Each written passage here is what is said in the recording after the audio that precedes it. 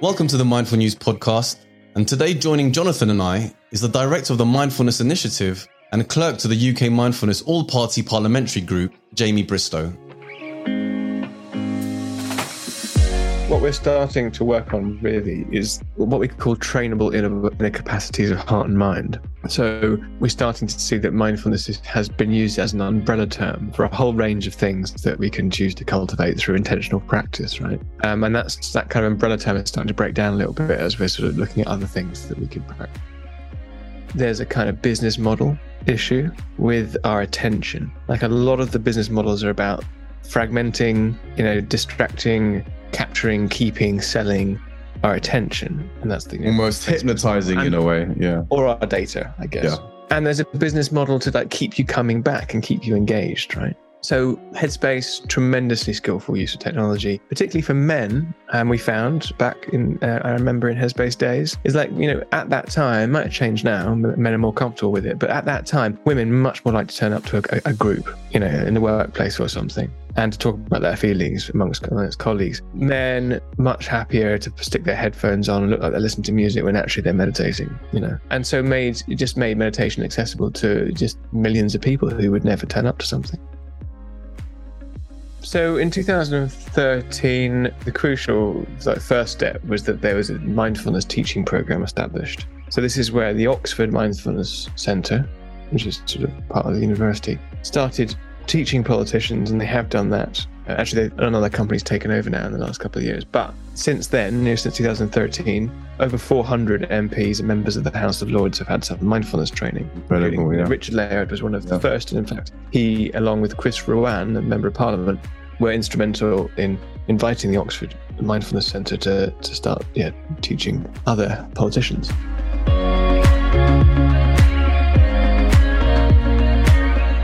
Jamie Bristow is director of the Mindfulness Initiative, a policy institute about mindfulness and compassion training that grew out of a programme of mindfulness teaching for politicians in British Parliament.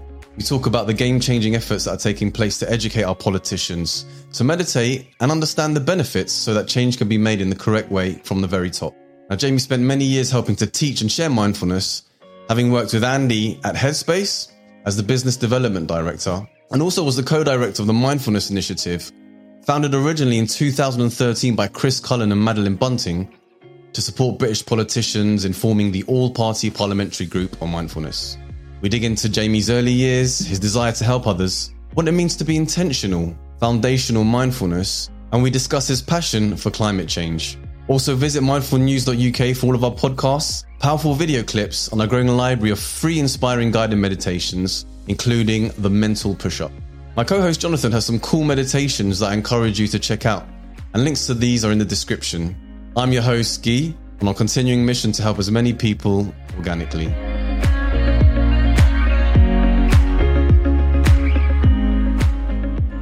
Jamie, thank you so much for taking the time to join. It's an incredible honour for Jonathan and I. It's my great pleasure. Lovely to be here. Thank you. And I'll jump into my first question. You show a strong desire to help others, the people, the planet, but also helping on a big scale. This idea of be the change in the world that you want to see. So I'm very interested to know, where does that come from? What part of your upbringing and your early experience created this? Where does that come from? Just to get a little insight into that. That's a beautifully original question. I don't think I've ever been asked that before. Well, funnily enough, when I was in school, I did one of those careers, surveys or, tests that kind of tells you what you should be.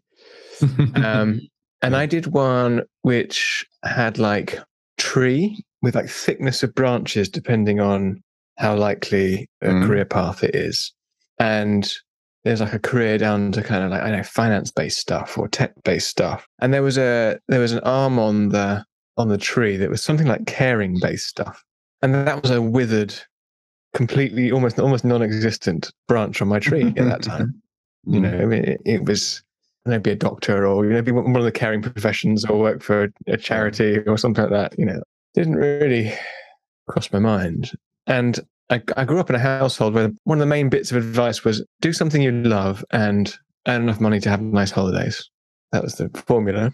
And to some extent, the house was also quite scientific materialist, like nothing to see here. The world's quite straightforward. Consciousness is an epiphenomena. The Big Bang is the beginning and the end of it, sort of thing. And now things are so different in both ways. As you say, working for others in service is the main driving force of my life.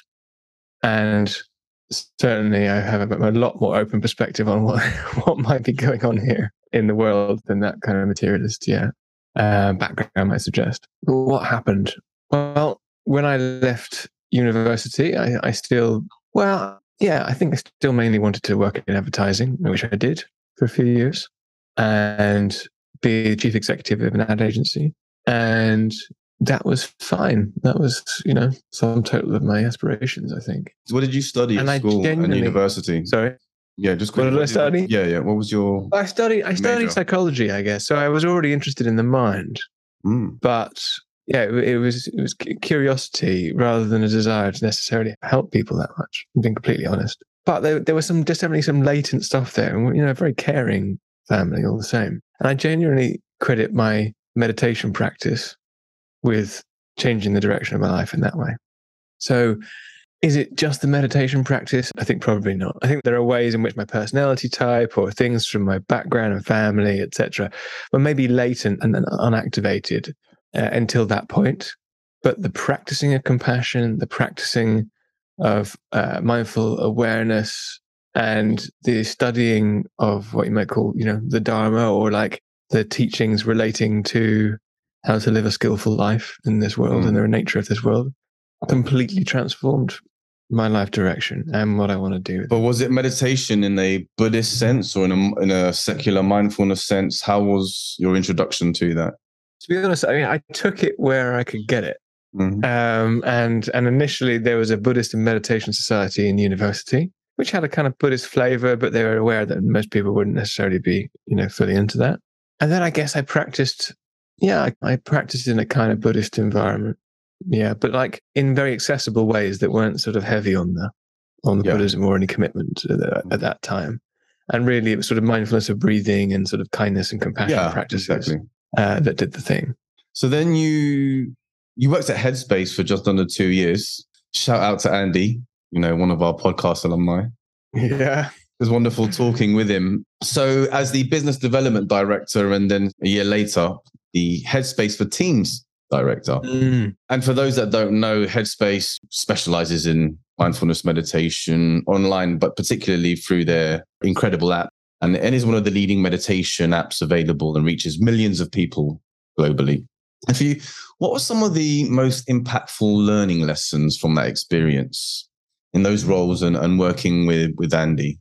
Oh, yeah. So I guess we might come back to the sort of climate change stuff. But in between my advertising times and working for Headspace, I spent some time working for a climate change campaign, and then decided that I really needed to help make mindfulness and meditation more accessible, because I saw that for me, it was the thing that radically changed my perspective on the climate crisis issue. And I saw Headspace doing something that I thought was so skillful and I would really love to be a part of.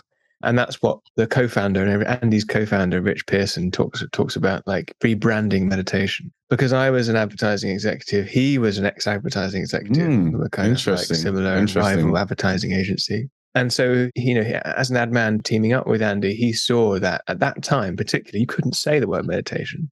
It was totally far out woo stuff, and no one knew what mindfulness was. So how do you talk about it? Yes. And I just thought they've done such a service, both to their users, but also just to make it down to earth and cool and a household name thing, and that's partly what we've been doing from a different way. We've been working with mindfulness in politics and public policy, which people often use as a reference point to say like how credible and sort of like, not weird this is. Hey, even the politicians doing it, Yeah. But that's what I really learned, I guess, was a lot about language. What Rich and Andy had over time realized that you couldn't say, what was safe to say, what was changing, what Jon Kabat-Zinn calls the languaging of mindfulness, like they were just so skillful in figuring out what images to use. In fact, the lack of images, they decided not to use any photographs and just had this kind of like culturally transferable illustration style. And yeah, so I just have such respect for Rich's vision, particularly, and just Andy's integrity and content. That's kind of always been there. That partnership, I think, initial partnership is what has been the main pillar of their success. Right. And then you, I don't know if it's part 3 of this concept of agency, right? Because I think maybe we can look a bit into that, agency, that term later on. But that technology can aid collaboration, however, can also create conflict and fragmentation. Did you notice any of the latter at Headspace? And, with the fact that the technology is kind of the medium used to deliver the teachings.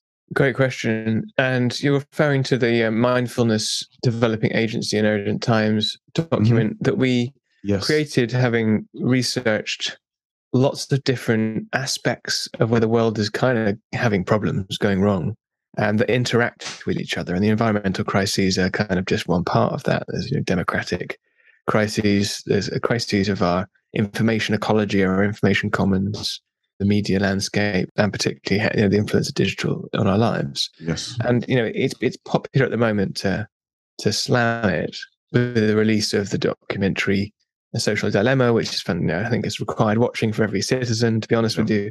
And we may be starting to not see all the amazing ways in which it's helped us to connect with each other, and in some ways has made our lives sort of simpler and freed up time, etc., etc. However, it's causing us all kinds of problems. And fundamentally, there's a kind of business model issue with our attention. Like a lot of the business models are about fragmenting, distracting, capturing, keeping, selling our attention. And that's the almost hypnotizing in a way. Yeah. Or our data, I guess. Yeah. And there's a business model to like keep you coming back and keep you engaged, right? So Headspace, tremendously skillful use of technology, particularly for men. And we found back in, I remember in Headspace days, is like, at that time, might have changed now, men are more comfortable with it. But at that time, women much more like to turn up to a group, in the workplace or something, and to talk about their feelings amongst colleagues. Men much happier to stick their headphones on and look like they're listening to music when actually they're meditating, And so it just made meditation accessible to just millions of people who would never turn up to something. However, there's a business model issue in like keeping people in the ecosystem. I know the guys, aware of this, but it's like as soon as you have a software as a service model, which is what they call it, SaaS model, which basically most of our successful apps are, they want you to sign up for every month for a year or whatever, and they want to keep you in the system. Ideally, forgetting that you've even subscribed in the first place, or that kind of thing. Then you have an incentive to keep people doing what you're doing. And although they said our objective is to get people to graduate from Headspace, to no longer need it and to go on to other things, there's always that tension there. That's antithetical to your business model at the same time as you sort of wanted to do that. And then you also have to kind of gamify stuff a little bit. Like, is gamifying mindfulness right? Giving people badges and run streaks and that kind of thing. Is that the right way to keep people there? And so that, I think that they are navigating it fairly well, but there are tensions. And of course, there are tensions. Well, then in 2015, after about a year and 8 months at Headspace, you then joined the Mindfulness Initiative as director. I see director and co-director in another source. Perhaps you can clarify. I don't know if that was an evolution, but before you answer that. So originally founded in 2013 by Chris Cullen and Madeline Bunting, and this idea of supporting British politicians in forming this all-party parliamentary group on mindfulness.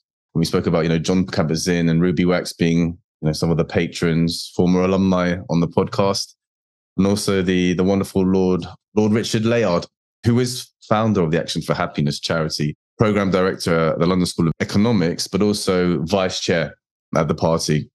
Of our all-party group. Of the all-party group, yeah. So how would you summarize the last 5 years? Like I said, don't necessarily have to get into the weeds, but in terms of progress, creating awareness, creating change. Can you just share with some of our listeners some of the key achievements and progress? Yeah. So in 2013, the crucial first step was that there was a mindfulness teaching program established. So this is where the Oxford Mindfulness Centre, which is sort of part of the university, started teaching politicians, and they have done that. Actually, another company's taken over now in the last couple of years. But since then, since 2013, over 400 MPs and members of the House of Lords have had some mindfulness training. Incredible, yeah. Richard Laird was one of the first. And in fact, he, along with Chris Rowan, a member of Parliament, were instrumental in inviting the Oxford Mindfulness Centre to start teaching other politicians.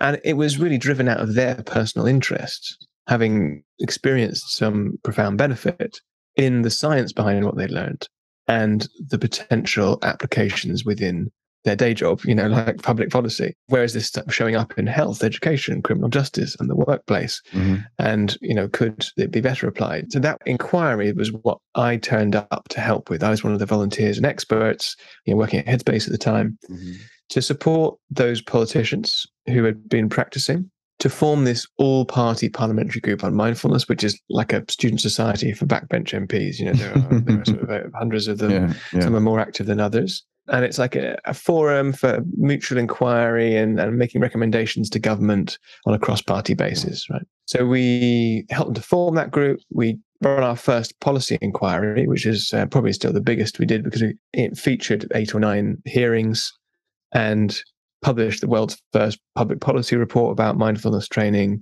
called Mindful Nation UK. And that was 2015 or so. And it was at that point that I was invited to take over as director of the Mindfulness Initiative, having been running the criminal justice strand of the inquiry.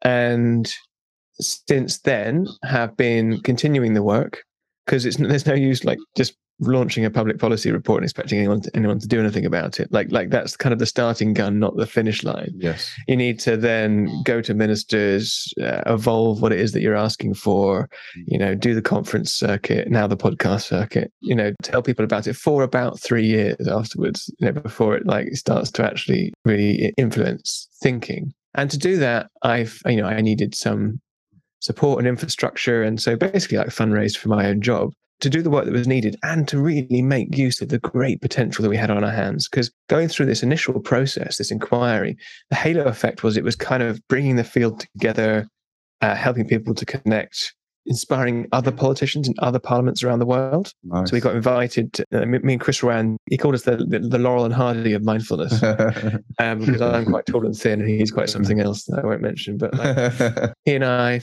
toured, particularly around Europe, but also doing meetings in Sri Lanka and Australia and Canada, etc., and have helped to establish mindfulness in 10 national parliaments and inspire policy inquiries as well. So the Mindfulness Initiative France and the Mindfulness Initiative Austria, I think, to follow directly in our footsteps with the name at least.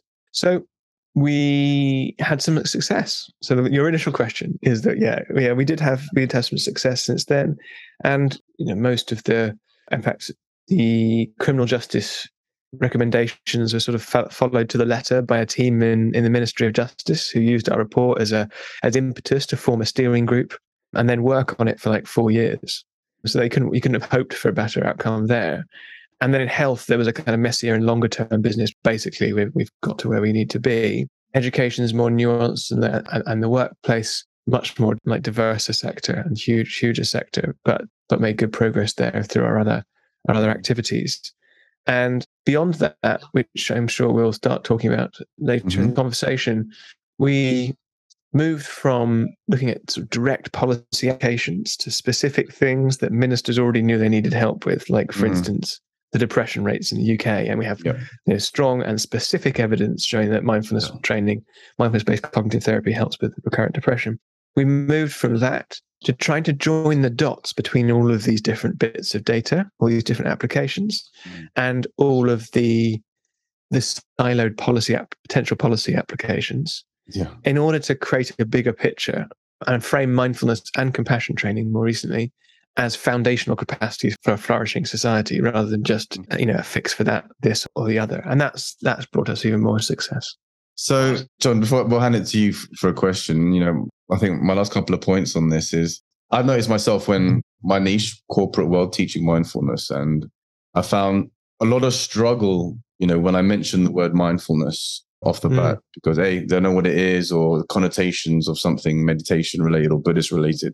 And so then I started over the years to change the approach. And now, I'm very much more about how to upskill employees. The World Economic Forum speaks of, what are the skills that are going to be important for management in the next 3 or 4 years with more automation, more AI and stuff like critical thinking, emotional intelligence, creativity, and so on.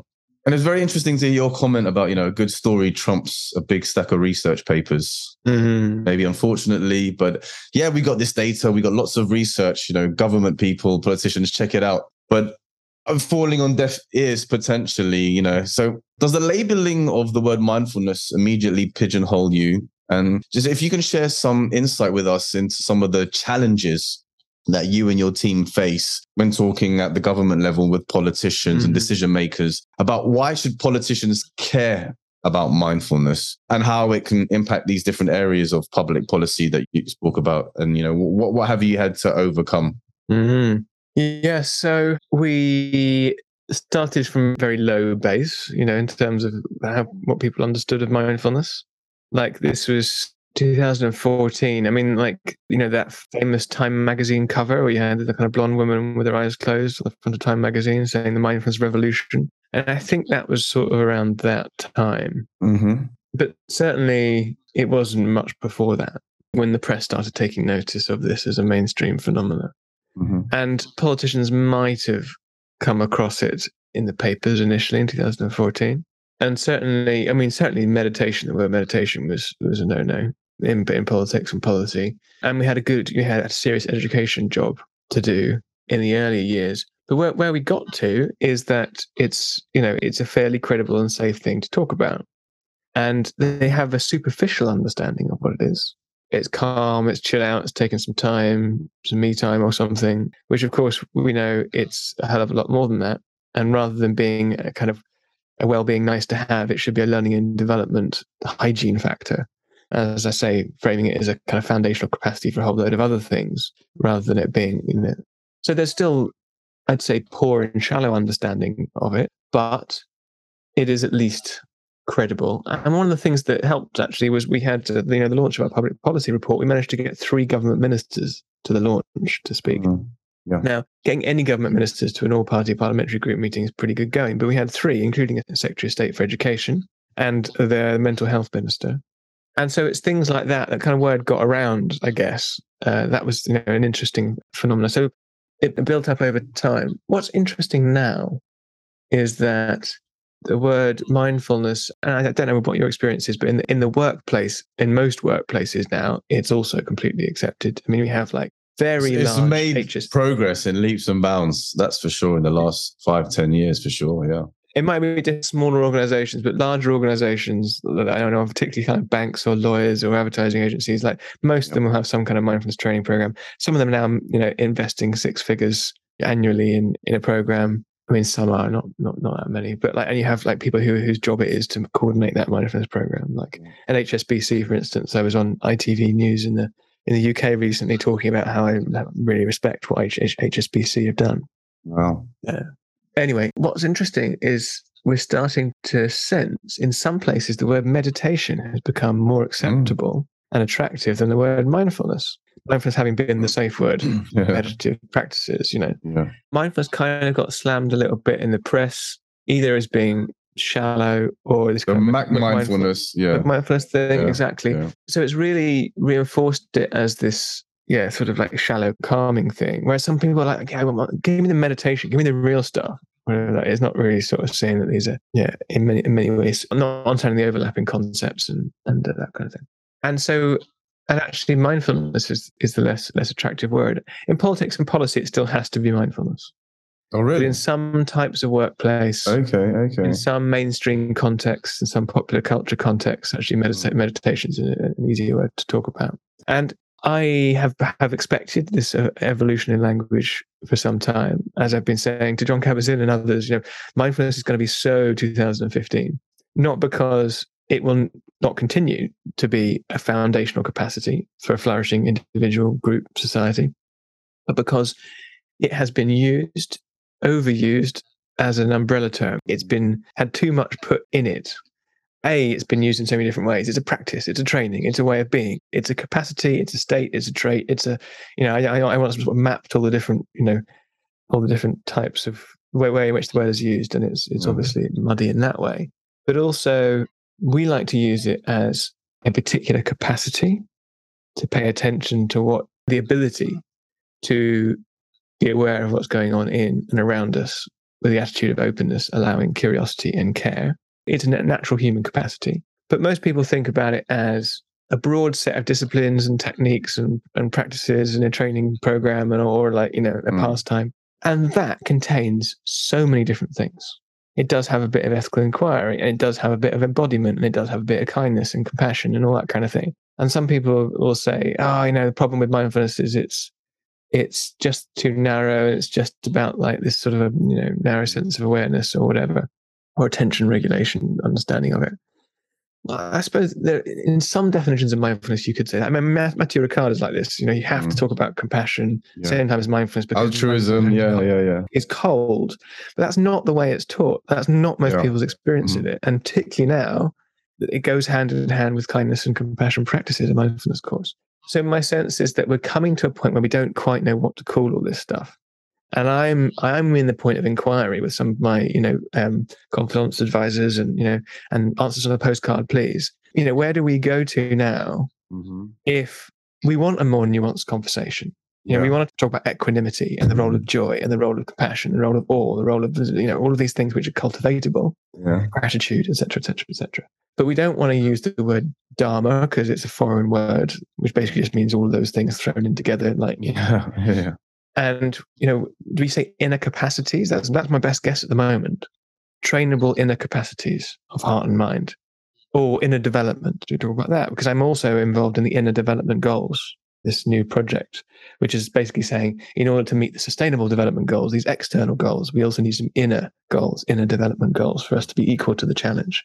And so that's a very long-winded answer to a quite simple question. But language is a big part of what I've been doing for the last 8 years. The idea of storytelling, which you were saying earlier on, right? The importance of storytelling, because that's, when you get that right, that's how you get the communication right. That's how you get the message. Totally, right. Yeah.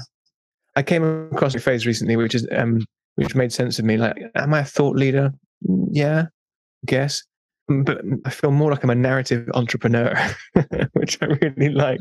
Like basically coming up with new narratives and then selling them. Yeah. Interesting, because that's how, the definition of like gurus and prophets, not to call you a guru or a prophet, but it's the idea of taking complex ideas and putting it in such a way that is digestible and that is transferable to the masses. Oh, believe me, you've got to do that for politicians. Yeah. So Jonathan, can you share a little bit to our listeners as well as to, why were you so keen to get Jamie on the podcast? And, when after having seen his work and his conversations, what is it that you want to ask and take this opportunity to, to dive into? Well, like I said, it's obvious, with all the work he's done, that he's doing and that he will do, that he genuinely cares. Again, mindfulness, as we've been talking about it, through practice, we are able to get past some of our personal challenges and some of our illnesses and coping with all of that. But it's not limited to that. And two of the things that I aim to do on a daily basis personally on social media is to educate and encourage. Those are very important. And getting into the science of it all. And it can be a little discouraging at times because, people want to grab onto sometimes the, inspirational quotes and things like this. And that's beautiful. But how can we get a little bit deeper in sharing some of this? And, there's always the non-judgmental element of mindfulness as well. We start developing our own practice and becoming, realizing how interconnected we are with everything, with this planet. I mean, it's our responsibility to wake up to a lot of this. So, and in this area, maybe too, as well, where I am, it's start to care a little more and you want to go out and talk about it a little bit in your own community. And, I've been told by even people that I'm even a little close to, like, you're getting a little too liberal now. And what do you mean by that? I mean, I just care about people. I care about the planet. And that's how Guy and I connected. And that's the reason that we bring on wonderful guests like yourself, Jamie, because this is important. I mean, sustainability, it's important. The common thing that we all should realize is love and care. And, well, I'm rattling on, but what my question is to you is, how would you encourage people that want to express and share some of these issues, both on social media and in our own communities, that's in a way that's non-judgmental? And like you said, maybe mindfulness, for example, is not the right word to approach. Maybe you hear these expressions, emotional intelligence, getting into the science of it all. Do we get into the compassion area? I mean, there's so many areas that we can get into with this, but how would you suggest going about that? Yeah, I touched on this a little bit already, and that's my sense is that there's a missing piece in how we've been talking about mindfulness. And it's not surprising because, the piece was missing when mindfulness came into society in the mainstream. And it was kind of on its own as a vanguard thing that you can do to train your heart and train your mind. But we kind of need to make the case for doing anything like that first. The question is, what are you practicing? Mm-hmm. And to make the case for like us needing to level up, to mature, to develop ourselves in order to be equal to the challenges of our times. And I think there's appetite for that, and you see it in places like the vast popularity of Jordan Peterson, who's basically telling, part of that's like, tidy your room, clean up, have a bit of discipline. He's talking about like ethical principles. You might not agree with them. And he's telling you to do some practices that will make you, in the long run, more able to contribute. But it's interesting. He's incredibly diverse and divisive, controversial figure. Thoroughly entertaining. But yeah. Yeah. But big fan, yeah. But at the core, if you look at what he's offering re-enchantment of the world. He's offering inspiration to take responsibility and to train oneself, practice oneself, like have a bit of discipline. And I think this is the kind of missing piece that mindfulness was for some people addressing as well without really knowing it. For some people, the mindfulness is a way of being, falling in love with the life again, like, with mindful awareness and, the kind of this kind of evangelistic bent that sometimes happens when people practice for the first time and feel like they're kind of like aware of things for the first time, like wowzers, moss, or right. Whatever it is they start staring at as if they're stoned or something. I mean, that's not everybody, of course, but like I've certainly heard those anecdotes. There's that kind of sort of re-enchantment element, which I think is particularly true when practicing not necessarily in the kind of strictly scientific materialist contexts. And you have this, like I can have some sovereignty, some agency over my inner landscape. It's up to me. And I suppose maybe I have responsibility for the sake of my wife, husband, colleagues or whatever, to do some inner work. Mm-hmm. And that, the role of inner work in our society is totally missing. So mindfulness comes along and kind of creates that. In fact, in advertising, we have a word for this. It's called doing a category job. So say that no one's ever heard of a car before, like it's the first car on the market, Model T Ford or something, The Ford have got to sell the idea of a car, not just the Model T Ford. Do you know what I mean? They're introducing an entirely new thing and convince people that you should probably like sell your horse and cart and consider the combustion engine, And then over time, of course, like there are loads of cars. Everyone knows what a car is. You haven't got to tell them. And instead, like it's like this car over that car or whatever. But mindfulness coming on the scene is a little bit like, the Model T to some extent. And my job, doing the languaging, or John's job or your job, has been, without realizing it, doing a category job, which is a huge amount of labor. As soon as you've done as soon as you have this category of like, okay, we should all be considering our capacities of heart and mind, that are transferable to everything the mind touches, mindfulness becomes a shoo-in. Like it's the most obvious thing to do because it's like one of the most evidence-based, broadly effective for a range of different sort of outcomes, et cetera, et cetera. Or at very least, your training programs should be informed by mindfulness if not like, targeted just for, to be mindfulness based or, primarily interested in mindfulness. They should definitely have, mindfulness as an important ingredient. So I would say that can be an inquiry of people. It's just like, who do you want to be? Like, what are the good things? What are your values? Do you want to be generous? Do you want to be appreciative and aware of when your friends or your family need your support or careful listening? Right? Do you want to be those things? I'll tell you what, we now know the brain is plastic. Mm-hmm. We now know that we can change in our adult life to radical degrees, including the personality indices that we used to think were set from the age of 7, back when I did a psychology degree. Yeah. So if you start from where they are and say, so what do you want more of in your heart and in your mind? Mm. And what do you want less of? Like, what would it give you good? Well, and then go, well, there are these evidence-based reasons why mindfulness is a good start, but like it might not be the right thing for them. I guess there's that openness as well. Yeah. And recognizing that there are now other similar evidence-based things on the market, on the horizon. But for some people, it might be reading or journaling or, that kind of thing. This podcast is sponsored by Be Present Coaching, upskilling business professionals with mindfulness tools. Check out bepresent.uk for more information on corporate courses and guided mind exercises. So where are you based, Jamie? Well, the Mindfulness Initiative is based in London. I've been based in Sheffield the last 5 years. Okay. Yeah. Sheffield.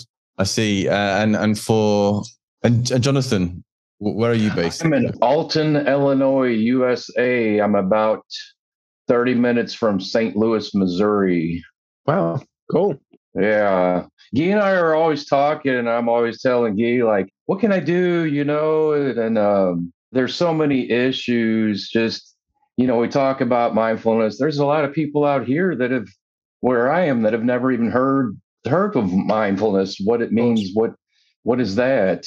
I've been a musician for many years. I had some hearing loss. I went to an ear doctor, and, they said, well, we can't do a lot about the ear ringing, but you can do this thing called mindfulness-based treatment. I'm not sure what that is, but you can look it up. And I said, well, I know a little bit about it, but, it's just these things benefit us so much that we want to share them, but it goes, like your work, it goes so far beyond that. I mean, the heroin epidemic that we've been dealing with here hasn't gone anywhere.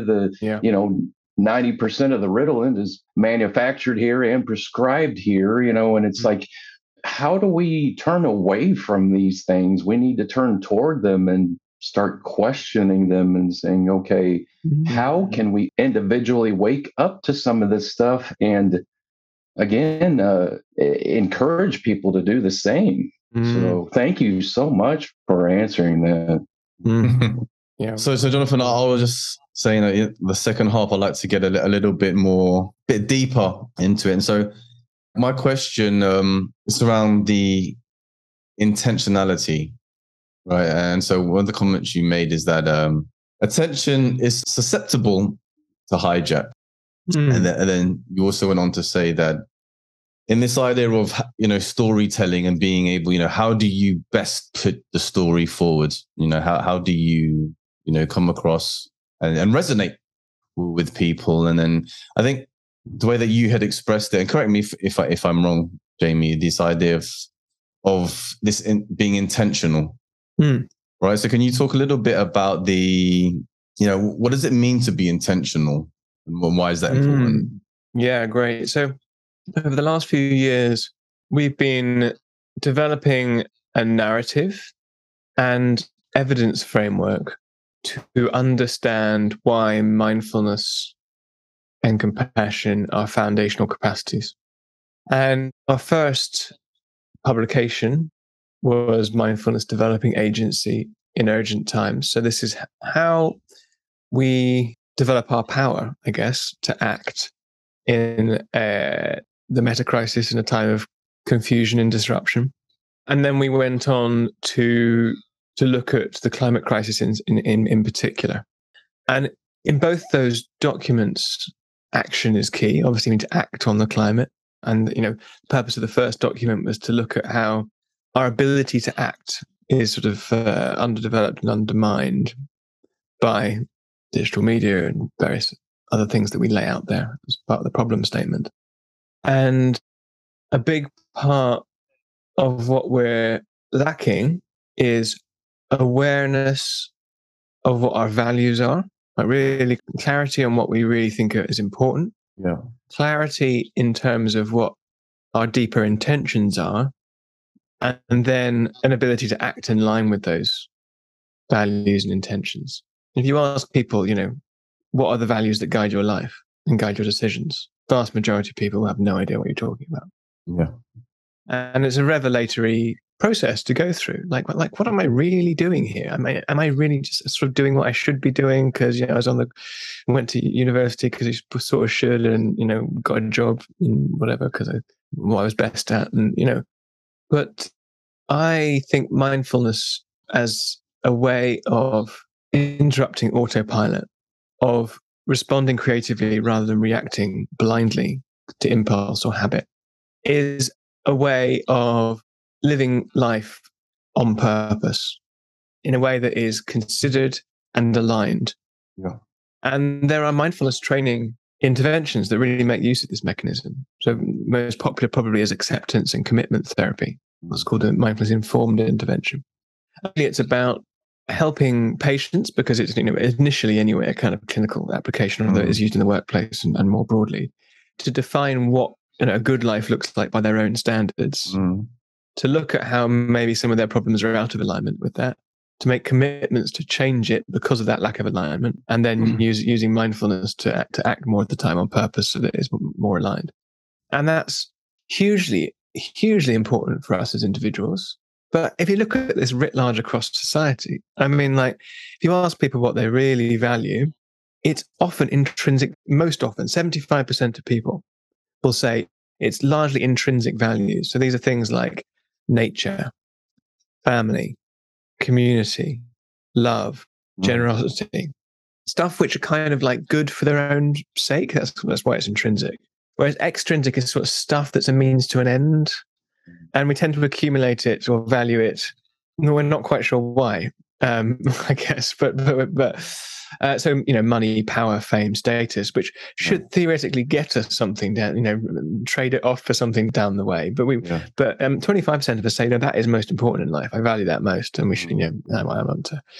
The problem is that although 75% of us say that, intrinsic values are most important to us, we think most other people are extrinsically motivated. They're just really out for money, fame, power, status, wealth, And so it's a sort of prisoner's dilemma. We kind of think everyone else is sort of out for all that stuff. So why should, I act with a sort of generous open heart or something? I know it's possible.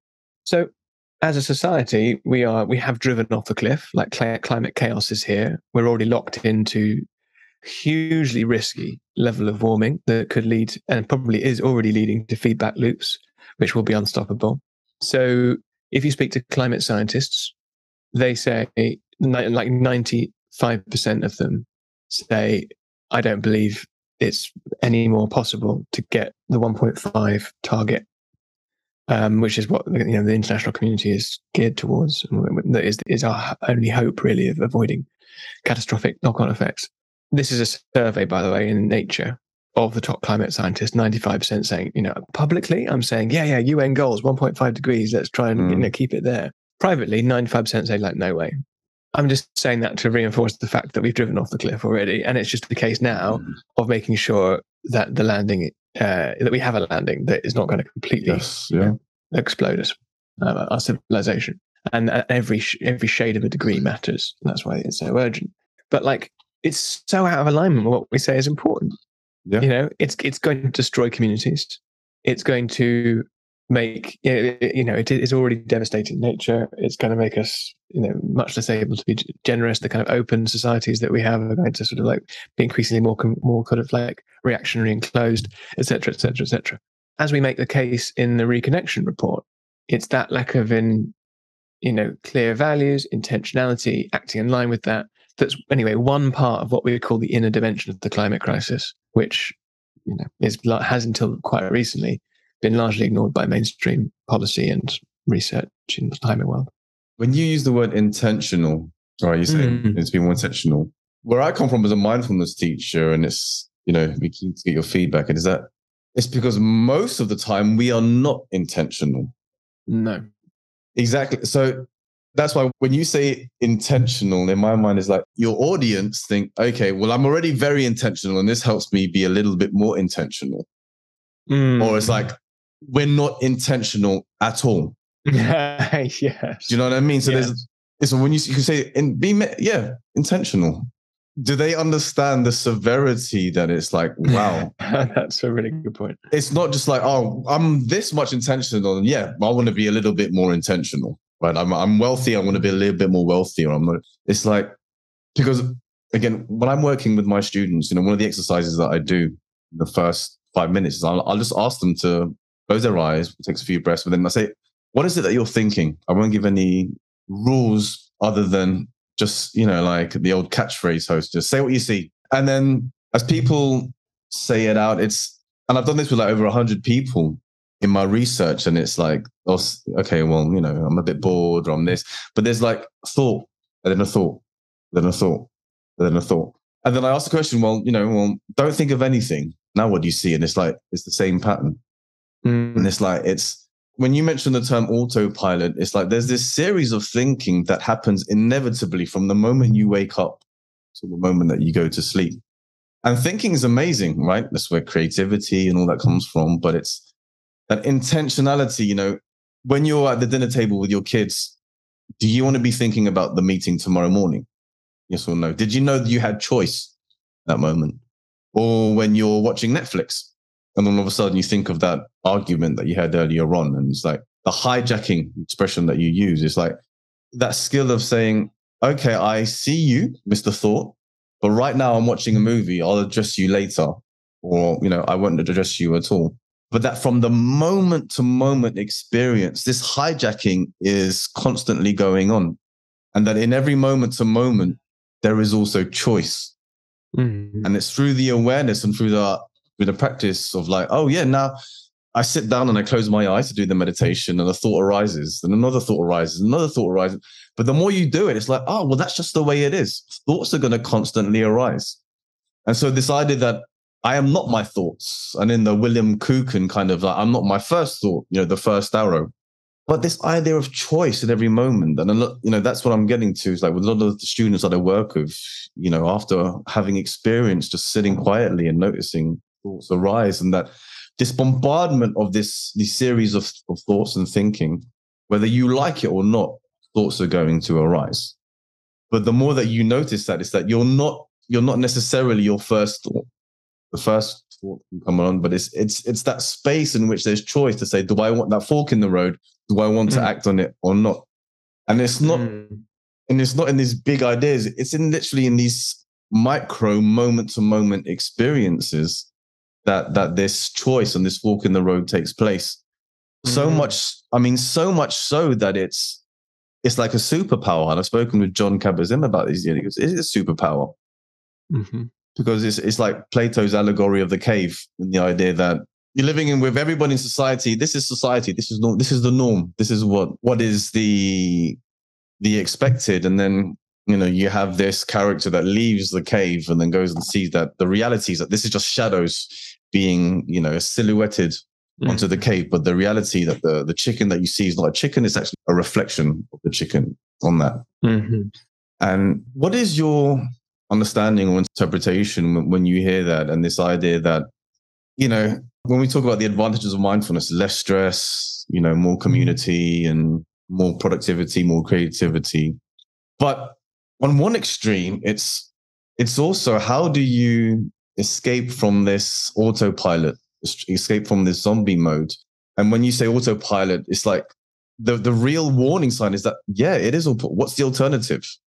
The fact that we are constantly thinking, and in this thinking, we're not realizing that there's this choice in each moment. So like, someone says something, I react versus then respond, but it's constantly all throughout the day.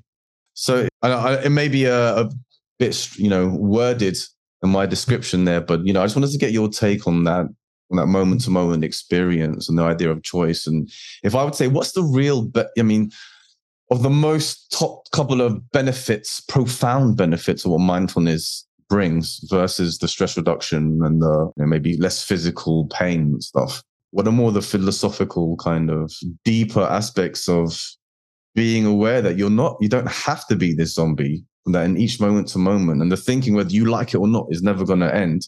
But it's how you then, as the observer, or what John calls the awareness to it, how does that change your experience? How you play this avatar when you wake up every day, Jamie, how that plays. So it's really difficult to tell people without showing them quite how unaware, unintentional, on zombie mode. But isn't that scary though? Because once you realize that is scary, because you say, that's why and the reason why I brought up is you say intentionality. And my point is like, yeah, because you're living your life unintentionally. Yeah, exactly. Do you know what I mean? And I think that's one of the extremely profound, right? Mm-hmm. And that's one of the big learning points, of course, the first day or two of the course. But does it even get because that is a hard message, because if you can translate that in 1 or 2 days, then credit to you. But that's like you say about your thoughts, people start to get a sense like, wow, I am not in control of my own mind. Yeah, and how crazy, how repetitive, how random, and how incessant those thoughts are, right? And when it comes to like practicing it during the day, you realize like, I really wanted to be mindful today, but I really wasn't. Like, I tried for a little bit, then I forgot for about 3 hours, and I drove home and I wasn't even aware of it, etc. So yeah, in the first couple of weeks of inquiry, often that stuff does come up, but it's starting from where people are, and where people are is having very little understanding of what the problem is, that they're addressing on a mindfulness course, and it sort of goes back to asking people, what are you practicing? Mm-hmm. Could also be, are you aware of ways in which your mind will be not serving you and people around you? So that can be talking about autopilot and lack of awareness, or it could be talking about like biases and ways in which we predictably get caught up and come unstuck. Yeah. But to answer your question about the profound benefit, and even what is the main benefit of mindfulness for you? Because some people say, oh yeah, it made me, every time I have a meeting now, I'm not so stressed about it. It's okay, great. And in the conversation, a great byproduct almost of. Well, I'm gonna sidestep your question. Go for it. Because I'm not a main benefit kind of salesman. I'm a storyteller. So tell me this, synthesizer exactly. I'm a synthesizer of a large amount of information into a form. I think it can be understood and digested in a way that it has not been understood and digested before. And so if we start off, looking at the Mindfulness Developing Agency in Urgent Times document, I recommend, all of our documents are free as PDFs, and you can also buy them at cost online in print versions. But in that Mindfulness Developing Agency in Urgent Times document, we have a framework there at the beginning. And that breaks down the faculties of agency, this like power to act in the world, into 3 domains. And the first one is the domain of perception, seeing and processing information in the world.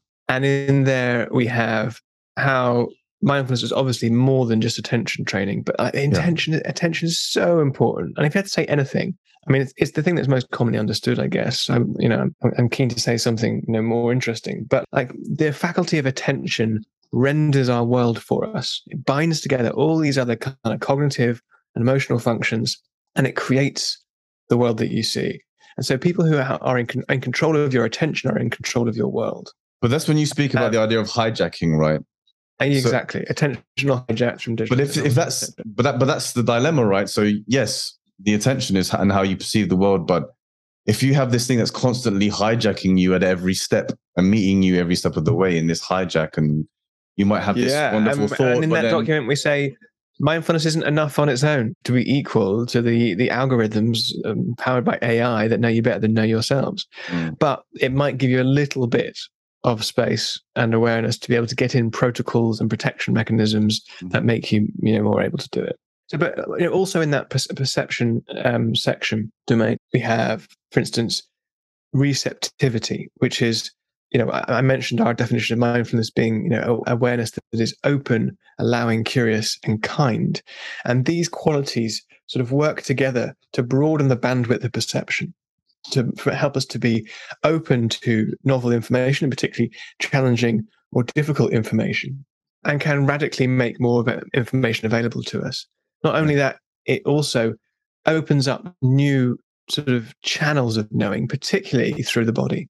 Yeah. So it's our bodies that help us with empathy. It's our bodies that help us with tuning into our values and working out whether we're acting in line with them, etc. So that is a really important component.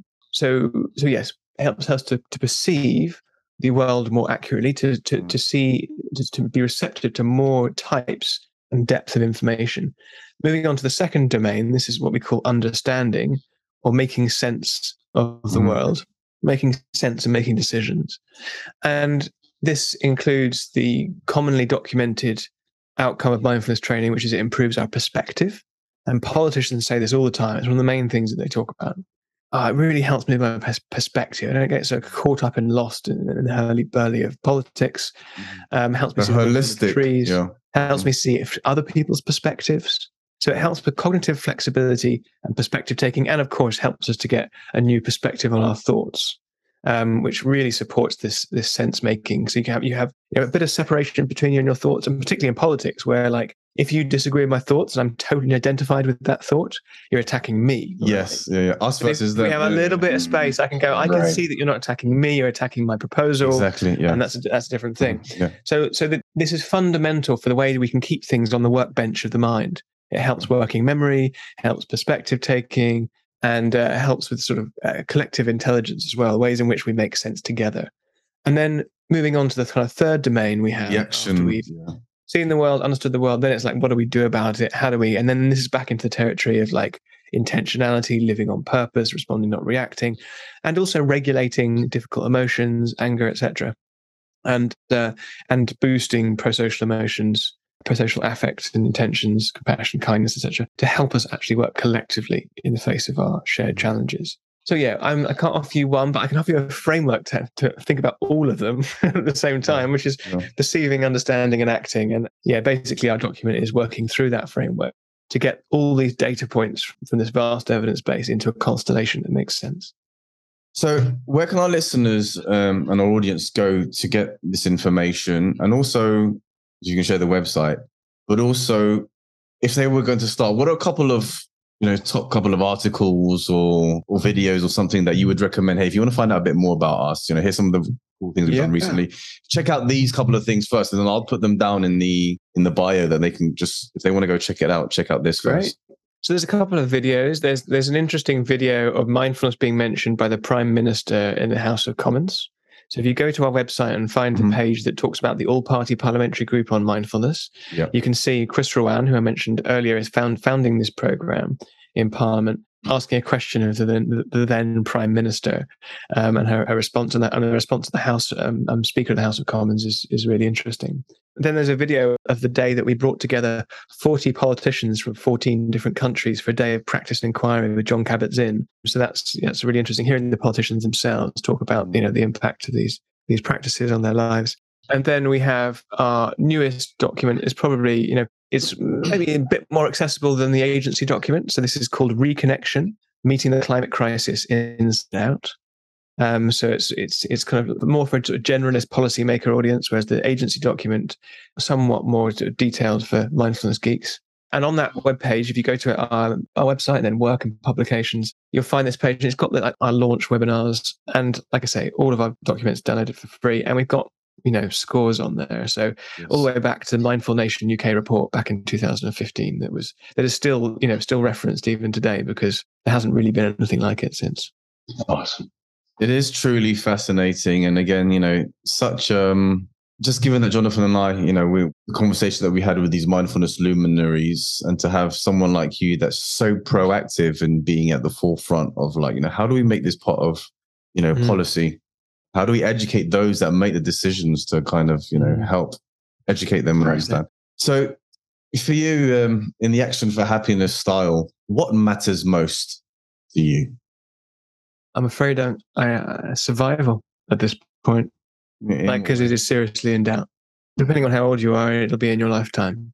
But we're confronted by biosphere, ecosystem collapse, transgression of planetary boundaries, erosion of soils, collapse of, all kinds of things that support our life on our only home. And we don't realize, I don't think, quite how fragile our interconnected, just-in-time, globalized societies are, and our sort of political systems are. And we take a lot of it for granted. And when stuff gets real, when it hits the fan, as it were, it's going to be rough, and it's soon.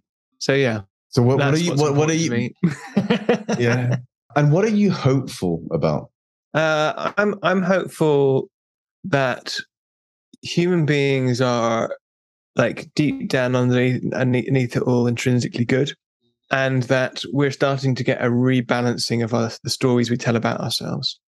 In the 20th century, we had this sort of selfish gene thing, and competition is good, and individualizing narratives, and we're starting to see through science and observation, other types of observation, that actually we have hugely pro-social tendencies, collaborative tendencies, that we have these intrinsic values to heart, that we have a tremendous potential if we only feed those sides of ourselves.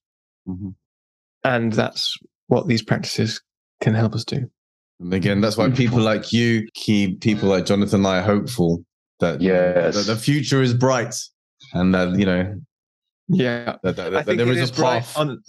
On the other side of the age of consequences, but we're going to have to go through that together. Well, like you said, like there's so many animals and species that have become extinct in the past 50 years, and there's going to have to be some casualties in this neglect. But at the same time, there is a new era of education, especially around mindfulness, like you said, was maybe very esoteric or unheard of, maybe like a handful of years ago, but now is at the forefront. And it's, it's an education of the general population that it's starting to become more and more prevalent. Yeah. And like you said, stories, I mean, the deep realization that, like you said, we all are thinking most of the time and don't even realize it. And how, the worst example of being driven by our own stories can lead to so much othering all the way to war, so let's pay it forward. Yeah. Amen. So my last question to you before I go is, like, for the next guest who you don't know who it's going to be, what question would you like to ask to them? So this is someone who maybe works or in the area of mindfulness or potentially, yeah. Potentially, but maybe not. Okay. What has been your most valuable practice? Okay. We get some surprising answers to that sometimes. We will do. And so some people who are, really into mindfulness or whatever might not say that. And I asked that to someone recently, and they were like, gratitude journaling. Oh no, gratitude journaling and morning pages, which is where you get up and just write whatever comes into your head. Yeah. Well, Jamie, this has been such a wonderful conversation. I love the way you talk. Indeed. I love the way you present. Thank you. I don't know, you have a very posh accent, up in Sheffield. I don't know if that's what I'm saying. But you sound very, articulate when you speak. Yeah. It's amazing. It's wonderful. So thank you so much for doing this. And so thrilled to, as I'm trying to understand my direction in life. Now, I've been 16 years in the corporate world at a software company, which I left in July. Now teaching mindfulness full time. I'm really trying to understand, how do I make a bigger impact? How do I help? And understanding, what's important to me, and then trying to, with people like you and John and Mathieu, and just really understand how do we help contribute and give ourselves a chance of being successful in the future, with climate, with life, and with happiness. And so it was just an honor to speak with you today. Likewise. Yeah. Thanks for coming. Thank you, Jamie. Love to meet you both. If we could do this again, perhaps in 2023 at some point, Sure. I would love to just get a catch up. And if there's something you particularly like to talk about, absolutely, I'd be happy. Yeah. We didn't cover the detail of the reconnection report or narrative, so maybe we catch up when that's yes, an impact or something. Yeah, absolutely. And Absolutely. Cool. and I'd be happy even to drive to Sheffield or something, and bring the equipment. Where are you based again? I'm London. I'm near Wembley. London. Yeah, well, I'm in London quite a bit as well. So Yeah, I'm sure yeah. we could- So I would love to in the studio maybe have one at some point. But thank you so much for all the work that you do, for taking the time. And when people say I've got to stop on the hour, hard stop, but you were like, I'm cool. If you want to go beyond the hour, I've got time set aside, and It's It's been great. Exactly. I really appreciate that, and thank you so much.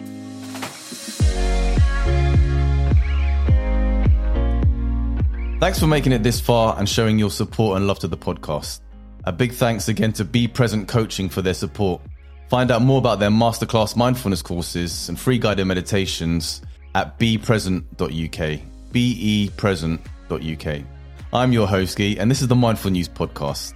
If you've taken away something from today's episode, please go ahead and share the link with a friend. Until next week.